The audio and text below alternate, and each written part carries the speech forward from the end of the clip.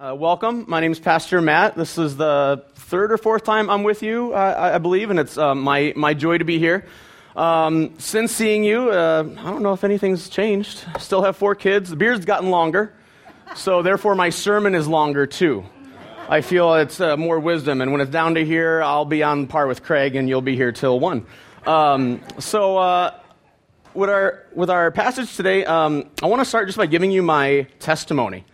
It's a special year for me. It's 2019, which means 20 years ago on October 29th, 1999, I was a freshman in college, and I accepted the Lord. Did not grow up. Yeah, it's my 20-year spiritual birthday. I kind of feel like I know something, but I'm still a little rebellious. I don't know. Anyways, so I just want to tell you that story a little bit because it'll set up this passage, and it'll just be an intro to who some of these pastors are. So I grew up in Penfield, Ohio. Did not have a stoplight, a post office, anything. It was Farmville. You can ask me some stories about my childhood. I was just running in the woods and the farms. And I actually grew up, my dad ran a tropical fish store for a little bit. And we had some exotic pets, and we had a spider monkey, and my neighbors had a chimpanzee. So there's some funny stories there. Explains a lot.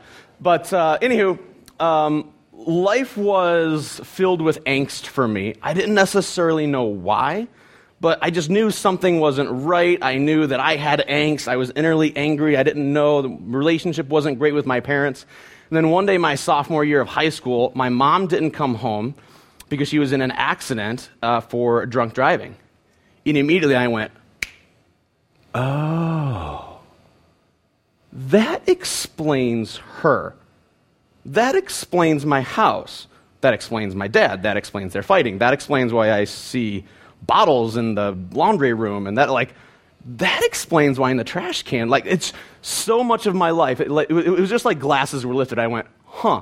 But see, the problem with that was now I had something to be angry about. So before it was just angst and I didn't know something was right. But then I was angry. And anger has this way of lashing out and coming out in various other ways, and no one saw it better than my best friend Jake. Jake, his parents owned the dairy farm that was down the roads, and we palled around every summer. I mean, I'd be at his house by 7 o'clock in the morning, and Jake hated to sleep in. They'd be like, Jake, you're ready? Let's go. So Jake and I were buddies forever, and it was junior year of high school where Jake really saw this anger, and instead of talking to me about it, Jake went to one of our teachers, Mr. Davis. He'd been a teacher for 40 years. He was on his last year, second to last year. And he just told Mr. Davis, he said, and by the way, Mr. Davis was everyone's favorite teacher.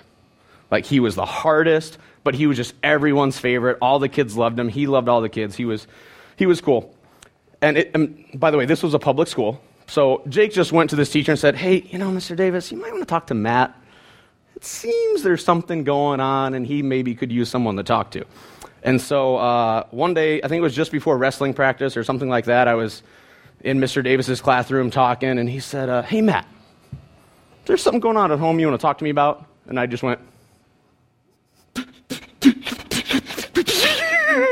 so I laid it all out, and he said, you need Jesus. I was like, what? I thought you were going to give me a pat on the back and say it was okay, we could hug it out. And he started from that moment on. He invited me to his church. He shared the gospel with me week in and week out. He was faithful to witness to me over and over and over again. And it wasn't until my freshman year of college that I came home. I was still lost, still pretty angry, but Mr. Davis was super faithful. And something had happened. I don't even remember what it was that just got me in a rage. And Jake, my best friend, he goes, you know what you need to do? You need to call Mr. Davis. He's the only one that ever talk any sense into you. I was like, fine. So I called Mr. Davis, and for some reason, he just said, Matt, when are you going to give in? I was like, I might as well do it now. And so in my best friend's bedroom on a Friday night, no, it was Thursday night, October 29th, I actually went back 20 years in your Google calendar, and I looked at what date it was, because that was Friday the 29th. Yeah, that's what it was. And we prayed over the phone. I accepted the Lord in my life, and I tell you, life was radically different after that point. Mr. Davis was, he was very, very influential in teaching me how to be a Christian, how to pray, how to go to church, how to read the Bible. And reading the Bible for the first time, church, I was floored. I remember calling Mr. Davis and saying, Mr. Davis, have you read Philippians 4? It says rejoice always. Again, I will say rejoice. Let your forbearing spirit be made known to all men. The Lord is near. Be anxious for nothing, but in everything by prayer and supplication with thanksgiving, let your requests be made known to God. And the peace of God, which surpasses comprehension, will guard your hearts and minds in Jesus Christ. And I just went like, that is what I'm talking about. And he's, in the nicest way, he was like, yeah, I know. He was nice, but he was like, that's a famous verse. But I had never read truth like that. I had just never known that God's word was so true, but so meaningful, so personal. I was like, this is where it's at. And literally from that verse on, Scripture to me was like a treasure hunt. I was like, oh, what am I going to find? What am I going to find? What am I going to find? And I remember finding, this was probably my sophomore year of college, I don't know, but I found a verse in 1 Peter 4, 2-4. I was reading that, and it leapt off the pages to me. I believe it's on here. It says, for the time that is past suffices for doing what the Gentiles want to do, living in sensuality, passions, drunkenness, orgies, drinking parties, lawless idolatry. With respect to this, they are surprised that you do not join them in the same flood of debauchery, and they malign you. This passage summed up my early conversion so well in that I understood, right, like, I've lived enough time for myself and my flesh. God gave me 8, well, he didn't get, anyways.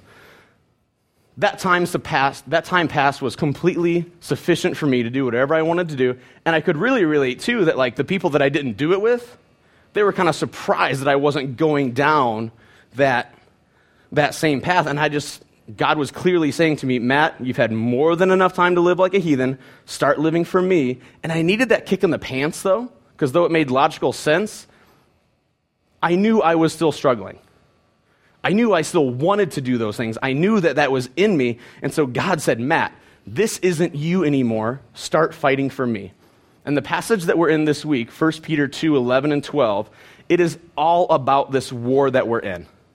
That's why that's why this sermon title is World War. It's a war that not just believers are in. It's a war that non-believers are into.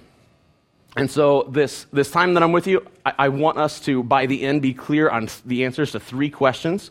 Question number 1, how do I know we're all in the war? Because you might be thinking, I think maybe just Christians are fighting this because the non-believers, they've given in. I'll submit to you that might not be true. Question number 2, what's the difference between our war and their war? So though we're all fighting this war, there's some very clear differences. And then the most important, question number 3, what's on the line? So how do I know we're all at war? Number 1, we are all made of flesh. Believers and non-believers alike. If I were to die and a non-believer were to die, you're to take our bodies, open them up, study the blood, study the muscle, study this, whatever. Exactly the same. Between a Christian and a non-Christian, our flesh is exactly the same, and our flesh wants what it shouldn't want. We were made with certain desires, but sin coming into the world took opportunity through those desires and twisted them so that we are enslaved to sin. Paul also says in Romans that when sin came into the world, and then when the law came into the world, sin took opportunity through that law and made sin even more sinful. So now that we know what we shouldn't do, we want to do it all the more. And believers and non-believers alike, we are in that same war, and we all know it. And Paul sums up those desires of the flesh as this. He says, the works of the flesh are evident: sexual immorality, impurity, sensuality, idolatry, sorcery, enmity, strife, jealousy, fits of anger, rivalries, dissensions, divisions, envy, drunkenness, orgies, and things like these. I warn you, as I warned before, those who do such things will not inherit the kingdom of God. In reading that list, if we're honest, that's what our flesh wants. When I'm going to fight, when I want to get even, it feels good. When I lash out, it feels good. We all are made of flesh. I also know that were in the war because non-Christians are trying to abstain as well. Because they know that if they give in to the lust of the flesh wholeheartedly, destruction will come. It just makes logical sense. I mean, the self-help section at Barnes & Noble's is ginormous. Ellen is super popular. People listen to Oprah. And then there's Dr. Mustache, right? What's his name? The dude with the bald? Phil. What? People get that they need help with this, and I actually have a book that I want to read just a little section of. It's a book called Discipline Equals Freedom. That's right. It's by a guy named Jocko Willink. He's a former Navy SEAL. He's written a couple books. He has a podcast. Totally humanistic dude, all right? I should probably step off the platform when I read this just so it's not, I feel better about that. I'm still think like this is for the Bible. This is not. So anywho, I won't be that fundy. When I read this, I have to read it in his voice because he did an audio version of this book, and like you'll just see how like the non-believer just knows that they have to win over themselves. They have to discipline, they have to crush, because it just makes logical sense not to completely give in because destruction will follow. All right, here we go. To reach goals and overcome obstacles, to become the best version of you possible, will not happen by itself. It will not happen cutting corners, taking shortcuts, or looking for the easy way. There is no easy way. There's only hard work, late nights, early mornings, practice, rehearsal, repetition, discipline. There must be discipline. Why? What drives me? When I was younger, I was prepared, blah, blah, blah. He just goes on. There's another section here where he talks about, he's talking about having weaknesses, right? And he's like, do I have weaknesses? I'm nothing but weakness. I'm not naturally strong, fast, or flexible, but I don't accept that weakness. I'm fighting, always fighting, struggling. And this book just goes on and on and on. I thought it was going to be a different book than when I ordered it from Amazon because his first one was honestly pretty good. But you just read it and you go, man, they are trying so hard to not give in to those disastrous desires they have. It just makes logical sense. If I want to keep my job, I won't punch my boss, though I really want to. Anyone wanted to punch their boss? If Craig was here, you'd take that, Canada. I love you, Amanda. No. I love Craig in Canada.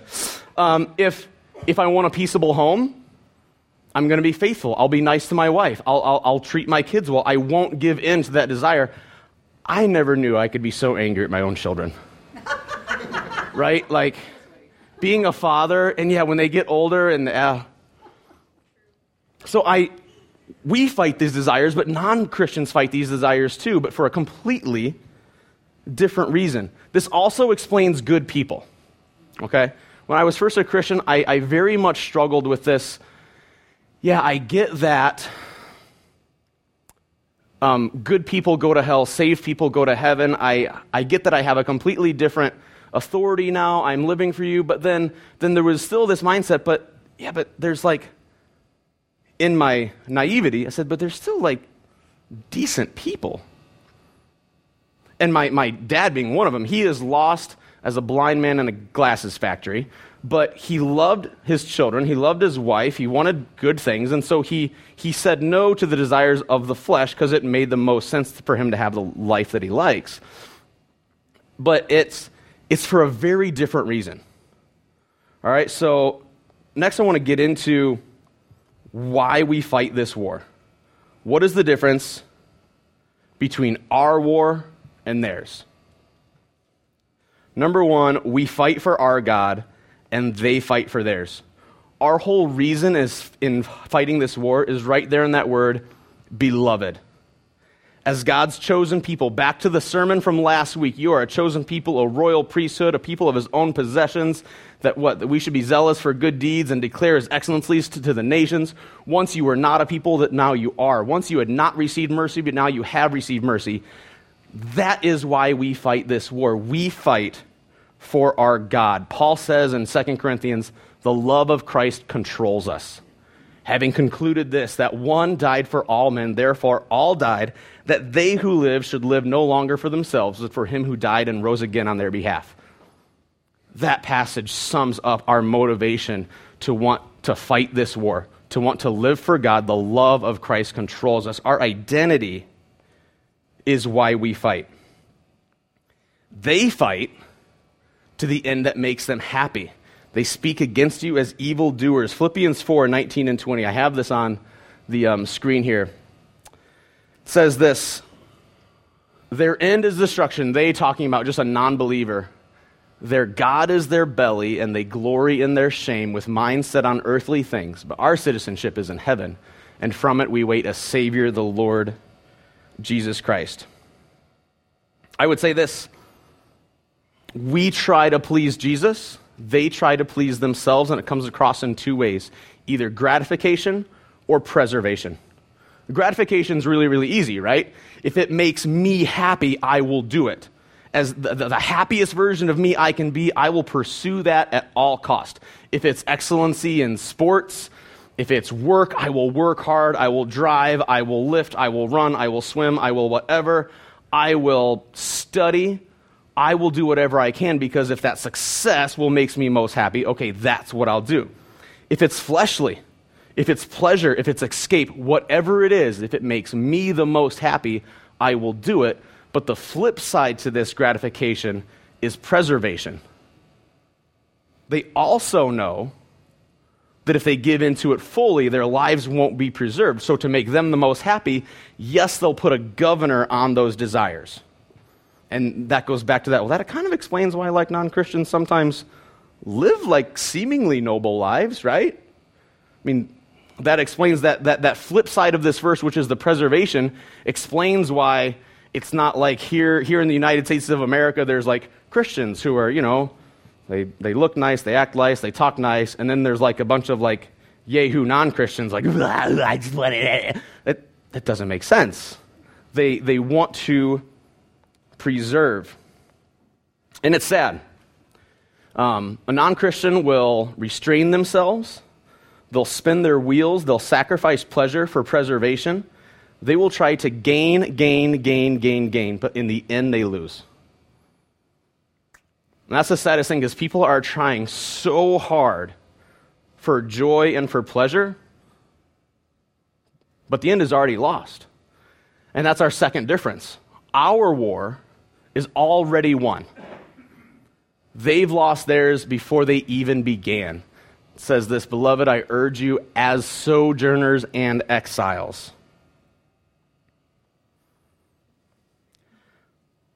Our God declared us loved, righteous. He declared us victorious. He said we are overwhelmingly conquerors through him who loved us. There are so many declarations. Shouldn't put my hand on that like it's a Bible. There are so many declarations of God's victory over us within Scripture. It says neither death, nor life, nor angels, nor principalities, nor things present, nor things to come, nor height, nor depth, nor any other created thing will be able to separate us from the love of God which is in Christ Jesus. Jesus said in John 10 that when we are God's, we're in God's right hand. He says no one can snatch us out. And I like to do this with kids when I teach like a kid lesson or like junior high. I put a piece of paper in my hand and say, get it out. They're like, oh, we can totally do that. I'm like, no, you can't. Yeah, I'm not going to do this to like Jonathan. Oh, it's okay. You can have it. But we are so secure within God. We have the victory. No one can snatch us out of that hand. We've already won the war. We won the war the moment we believed. Now, you know what? Scratch that. We won the war the moment Jesus was raised from the dead. That's when the war was won. And as Jesus was raised from the dead, so were we in the likeness of his resurrection to live a new life. That is the crux of our victory in this war. Jesus' resurrection won it for us. That is an amazing truth. But Paul refers to them as simply Gentiles. Now, what he doesn't mean is that they're just not Jews, or they're just not Jews. They're not of Jewish nation, but this word for millennia has meant they're just not God's people. And as not God's people, they've lost before they began because they don't have the single one thing that is required for victory, and that's Jesus Christ. And because they don't have that, they also don't have the tools that we have to actually win this war. And so the next difference is God empowers us, and they're enslaved to sin. For this one, let's start with a non-Christian. It says about them that they speak against you as evildoers. Well, when they see our honorable conduct, they speak against us as evildoers. Now, it is so evident they are enslaved to sin. Oh, sorry about that. It's so evident they're enslaved to sin that when they see it, they speak evil against us. This kind of reverse logic, because this really doesn't make sense, right? Person does good, evildoer. That's not logical. It's only explained by the fact that they are blinded by the devil, who is said to be the god of this age, a.k.a. the world. They are blinded and enslaved. So church, let me ask you, why are we surprised when we see non-Christians acting like it? Why are we surprised when a non-believer doesn't have the authority of Scripture, doesn't value what we think you should value, doesn't believe what we think you should think, doesn't do what you think you should do? Like, there's just so many times that I think we're surprised and we lash out, but that's getting it twisted. The non-believer is not our enemy. The flesh is. It's the passions of the flesh that wage war against our soul. That's our enemy, not the Gentiles. In fact, we're supposed to win them. And so yelling, arguing, all caps emails that I get from people that just seem to like entrench people in their own desires. I just saw one the other day. Now, please, I am against abortion in every single way. But this sign someone was holding up was like, this'll fix them. How could a bacteria be considered life on Mars, but a heartbeat not considered life on Earth? Well, I get that. It's just not helpful, and it's not the right fight. I do want to fight abortion on a political level. I want laws passed. I don't want my money to support it. Yes, I'm just saying our fight is not with them. Instead, we should focus, and we will have much better progress if we focus on ourselves. And that's where Peter says here, keep your conduct among the Gentiles honorable. We're not focused on fighting them. We're fighting our flesh, and so we're to abstain from that. And so let's focus on that, and God has empowered us to do so. I just want to take a quick aside and talk about this because we are empowered by God. Paul says in Timothy that God has given us everything we need for life and godliness, and I just want to quickly review 3 things. If you're a believer, you have. Number 1, you have the Holy Spirit. The Holy Spirit was first introduced to us as the helper. He is literally our helper. He dwells in us. As soon as we believe, we are sealed with the Holy Spirit of promise. He convicts us of sin. He leads us in righteousness. He gives us understanding and recollection of His word. We actually have divine help living in us to help us abstain. The only thing we need not do is don't quench it. We also have His word. God's word, inspired by God, useful for teaching, for correction, for rebuke, for training in righteousness, that the man of God may be adequate and equipped for every good deed. That word lays out so clearly how to abstain. James kind of explains it in fishing terms. Brian, you're going fishing. You're going to have a lure and you're going deep sea fishing, right? So James says, listen, let no one say when he is being tempted, I'm being tempted by God. For God cannot be tempted by evil, but each one is tempted when he is enticed by his own desires. And that word enticed is about like a lure. It looks shiny. It looks like I want it. But there's a hook in there and a barb, and it will kill you. He says each one is enticed when he is carried out by his own desires. And he says when lust is conceived, it brings forth sin. When sin is conceived, it brings forth death. And so James says, listen, you want to know like how to abstain? Identify the lure. See through the shiny thing, whatever it is, be it pleasure, be it laziness, be it escape, be it whatever it is, that whole list of fleshly stuff. It might look appealing. It might feel good to lash out, but there is a barb behind it. For when you lash out, when you give in, there is sin. And after there is sin, there is consequence. And then you have to step in on it. So do you see the sharp, deadly hook that's hidden and run, or do you bite in? About his word, David explains, how can a young man keep his way pure? By keeping it according to his word. Paul says the word is the sword of the Spirit. That's our weapon against temptation. Jesus, when tempted by Satan 3 times, and Satan used the lust of the flesh, didn't he? Jesus was hungry. Satan offered him power. And then Satan said, you won't have to go to the cross if you do it this way. Each 3 times, every 3 times? Sure. Each 3 times, Jesus came back with the word. He said, yeah, but no. I see the hook through what you're offering me, Satan, and I won't have it because the word says this. Church, we have to arm ourselves with multiple daggers by which we can thrust in and kill this temptation and kill this lust. It's really the only way. I mean, reading Jocko Willink ain't going to help. But in partnership with that Holy Spirit that is in there and that word that is powerful, yes, that will empower us to abstain. And he's also given us his people. Look around you. You've got teachers, you've got pastors, you've got small group leaders, you've got the body who care and love and who are in the same fight. And they understand. And so are you living life like a silo, like no one knows my struggle?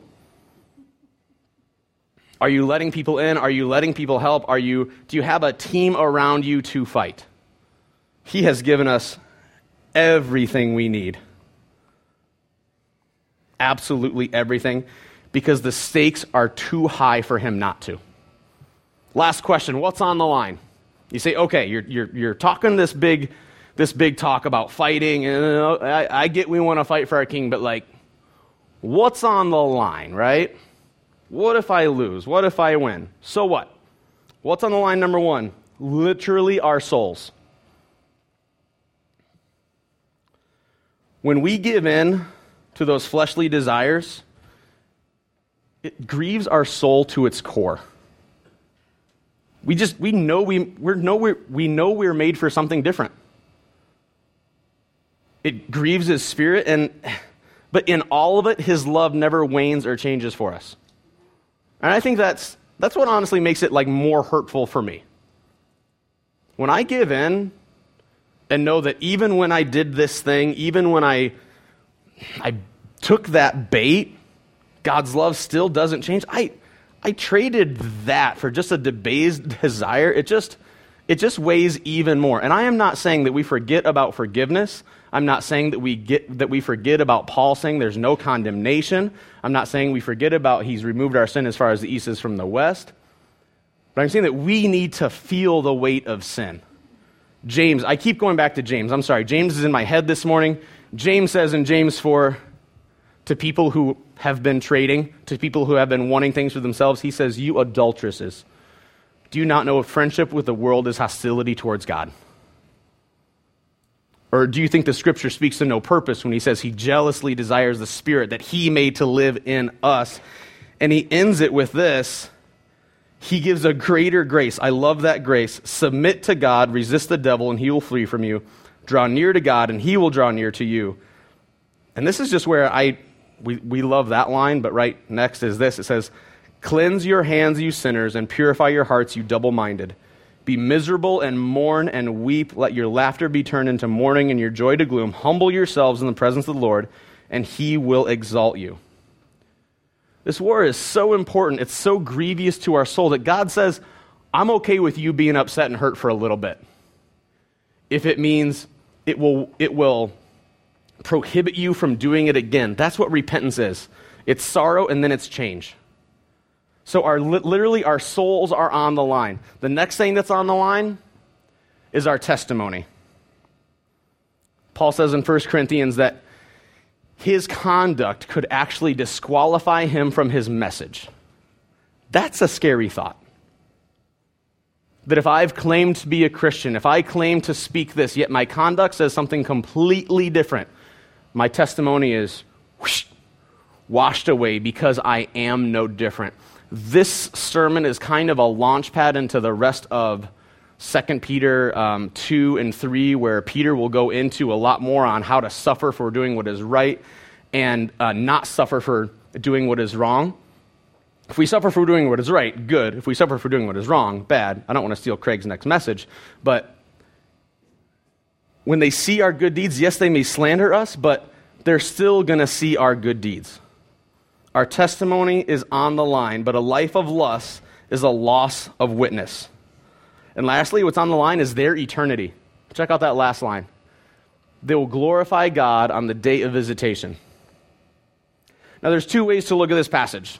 You can look at it, number one, as, you see, they will see my good works, and even when they don't believe and bow the knee before the Father, they will glorify God anyways, because every knee will bow and every tongue will confess. Yes, that's true. Every knee will bow and every tongue will confess. But if I have the love of God in my heart, I should have the love of God for the people that he died for. I should want not their forced bending of the knee because they see God in all his glory.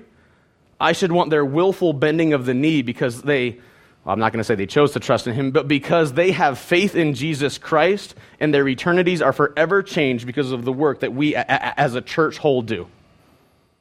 Literally, their eternity is on the line.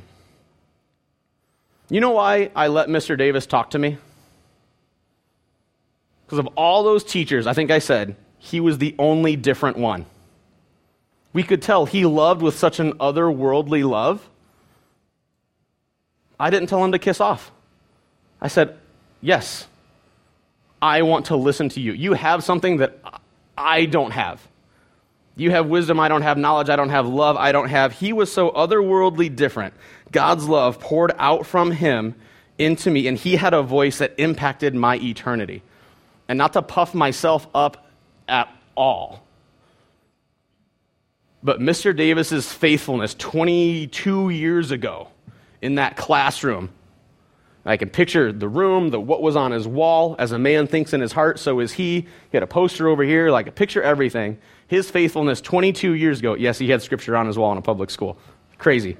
No one ever knew it. He didn't have the verse. We were like, what's weird flex, but okay. That's for you Gen Z guys.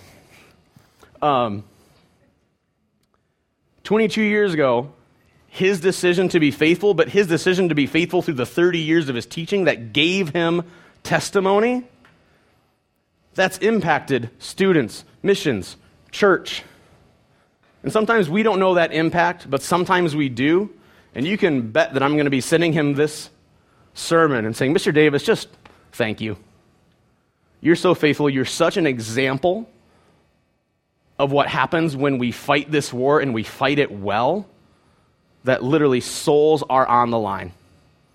So what? I just have 2.5, really. I didn't put the third one up. So what, number one? Everyone is at war. And to sum up the difference, we either fight to get myself ahead or I fight to get Jesus ahead. And you have to know which camp you're in. And there's strategies and there's verses about getting Jesus ahead, but you have to, on a daily basis, choose that side. So what, number two? We have to know what we're fighting for. It absolutely matters. And I've put a list up here of some things that I guess I kind of said, well, yeah, sure, I fight for these things. But I think most people may fight for these things. I mean, I fight for health. I fight for marriage. I want a happy wife, happy life, right? But I honestly love her. Want that. Work. I fight for that. I fight for my kids. I fight for freedom, just being able to do what I want and, vote how I please and not have all the restrictions. I fight for adventure. I just want to have fun. All right? I fight for reputation. It's a good thing to want a good reputation. I fight for my future. You save, you plan, whatever. You fight for a lot of good things. But if the ultimate reason that we are fighting is not for Jesus, then we've lost just like they did. So I just pose a question back to us, the church. Who is watching your testimony? Why are you fighting? And how do you need to do it better? This is the 2.5, so what? I don't know how the Lord uses his word and uses teaching in hearts. I don't know how the Spirit, which if you're a Christian, indwells you, starts to tap on your shoulder and starts to say, hey, you know you need to change this. Hey, you know you've been ignoring my word. You know your dagger belt is empty. Hey, you know you've been giving into this lust. And sure, no one's seen it yet, but it'll come out. I don't know how the Spirit has been poking you, church. I beg you, there is so much at stake. Humble yourself in the presence of the Lord so that he can exalt you. Let me pray. Heavenly Father, Lord, it's incredible to be praying to you. It's incredible knowing that you hear because we are right and acceptable in your sight through Jesus Christ. And Lord, for that we praise you. Lord, we praise you that Lord, we praise you that we're in this war. It's hard. We've taken our licks. But Lord, even when life is hard, when we fail, we know that who we are doesn't change or whose we are doesn't change because you are greater than it all. So Lord, we come to you this morning with nothing but praise. But Lord, we ask that as we know how important this war is, as we know what's on the line, God, would you empower us to live for you? Would you empower us to say no to the flesh? Would you give us those strategies that we need and the wisdom that we need to abstain? Lord, would you rise up your people to come alongside one another and help and teach and correct?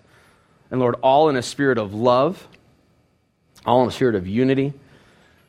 And God, I pray that as our neighbors and our communities, as they see our testimony, Lord, that we would have an impact on their eternities. And Lord, we ask all this in Jesus' name. Amen.